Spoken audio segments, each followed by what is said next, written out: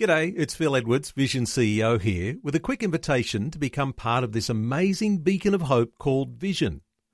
Together we can put our love into action to help people of all kinds build or rebuild their lives on the truth of God. Please consider the part you can play during our upcoming Visionathon appeal, remembering that it's your support that makes Vision possible, including this podcast. Audio on demand from Vision Christian Media. Jesus said, "If you hold to my teachings, you are really my disciples. Then you will know the truth, and the truth will set you free." Welcome to Set Free with Ken Legg. This week we're dealing with the sensitive issue of sexual abuse. If there are young children listening, now might be a good time to consider whether this content will be appropriate. It is a fact that in cases where one person is abused by another, the abuser enjoys the sense of power over the other one they're abusing. Therefore, they find satisfaction in situations they're able to control, whether the harm they inflict is physical, emotional, verbal, or sexual. The victim is always weaker, either physically or in terms of position or both.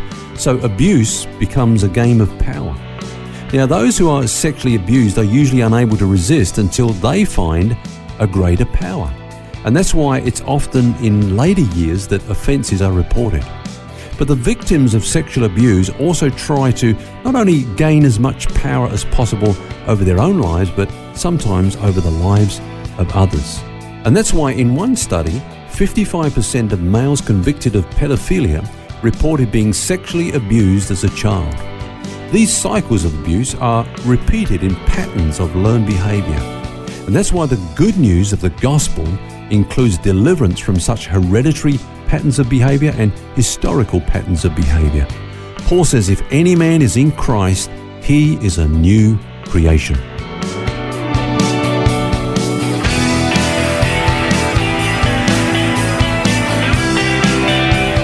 This is Set Free with Ken Legg. Hello and welcome to Set Free with Ken Legg. Phil's my name, and we're looking at the subject of recovery from sexual abuse this week.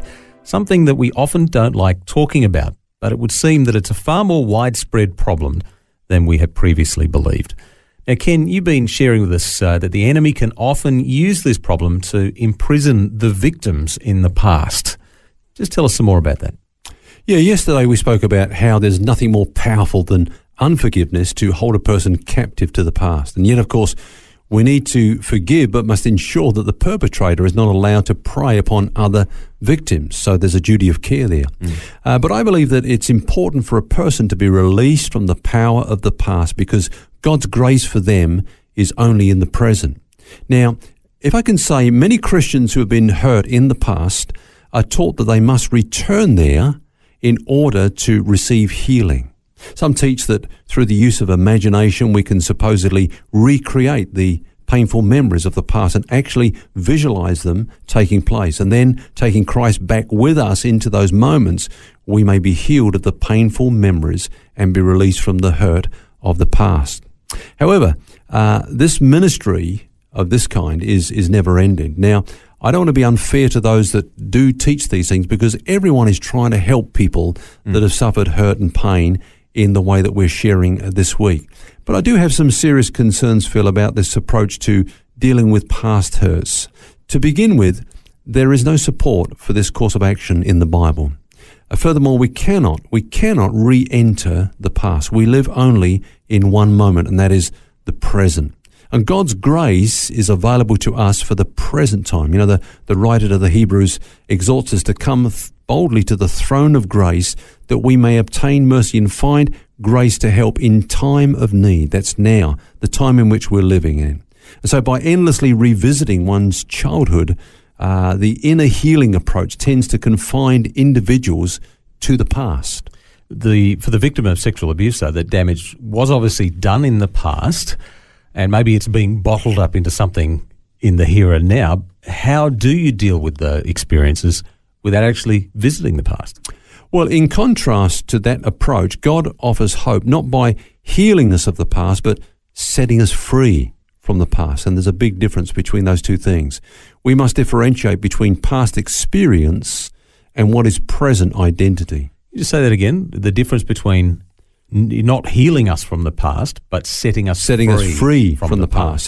So the healing of the past is I've got to go back into the past somehow. I mean, I can't journey back into the past. I can't journey into the future. Yeah. I'm living in the present. This is my time. Yep. And this is the time that God has given me. This is where the grace of God is for my life. And so I can't go into the past to heal it, but God has set me free from that. Who I am now is that I'm a new creation. I'm not someone that received an identity because of what happened to me in the past. And so we've got to make that differentiation. And I believe that identity is a major issue for the Christian because our whole life flows out of the realization of who we are. Now, I purposely never once refer to the victims of sexual abuse as an abused person. They are someone who has suffered abuse. That's their condition. That's not who they are. They're not an abused person. The Bible says that they are actually a redeemed person. And so we've got to really be careful that we don't put a label on a person that is based upon an experience that they've had in the past, because what we'll find is that they will structure their present life around that label that really concerns something that happened to them in the past. So I guess what you're saying is that it's not our condition that determines our position, and it would be knowing who we are in Christ really that determines who we are, understanding that we are redeemed. He has redeemed us from whatever it is, with sexual abuse or whatever. Yeah, this thing of identity is very important. Who are we? Are we abused persons? Because we were abused in the past, is that who we are now? Or are we redeemed persons? And that's why identity in the Bible is a big issue. Yeah, I guess it's pretty easy, though, for us, if you look at the here and now, rubber meets the road, to let our experiences tell us who we are. You've only got to look at, you go to meet somebody at a barbecue or something, and they say, who are you? What do you do? Yeah. And it's the same kind of thing. As much as we say, well, I'm a builder or this or that. Yeah. We can think that way about being an abused person, but it's really a big rip-off, isn't it? It's only God who has the right to tell us who we really are. Only He knows the real truth about you and me. Yeah. And that's one of the big subtle differences between past experiences and present, what I call psycho-labels. For example, somebody might have a drink problem, a problem with alcohol. But when we call them an alcoholic, that's who they are. And so they will structure their whole life around that label. Or somebody might have an eating disorder and they're working through that.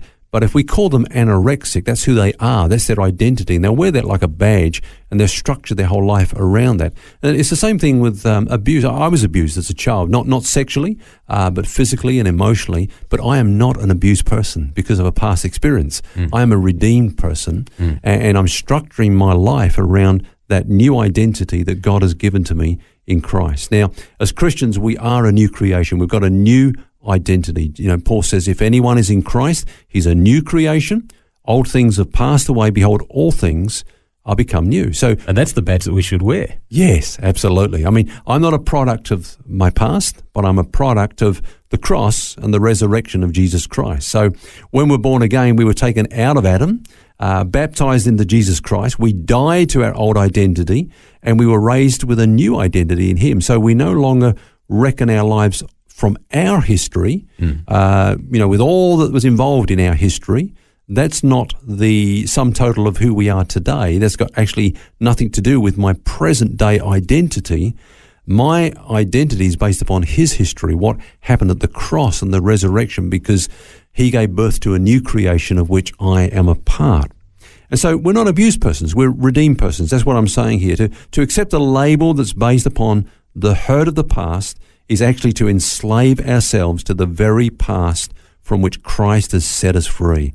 And that gives even greater power to our abusers, because not only did they do something to us back then, they're still affecting the quality of our lives today. And that's why I believe it's important, Phil, that no one who is in Christ needs bear the psychological scars of their past forever. They may have been damaged, but not permanently damaged. This in no way minimizes the traumatic experiences of the past, but it does offer hope for a new beginning, which is consistent with the message of the gospel of our Lord Jesus Christ. In Christ, God has provided complete wholeness, not just for those who are brought up in a loving, secure, stable home, but for everyone.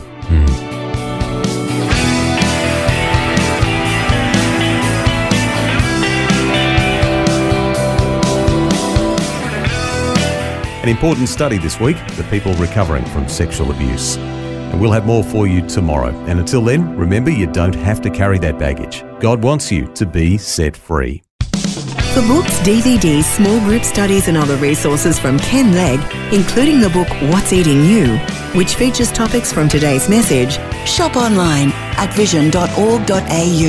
That's vision.org.au.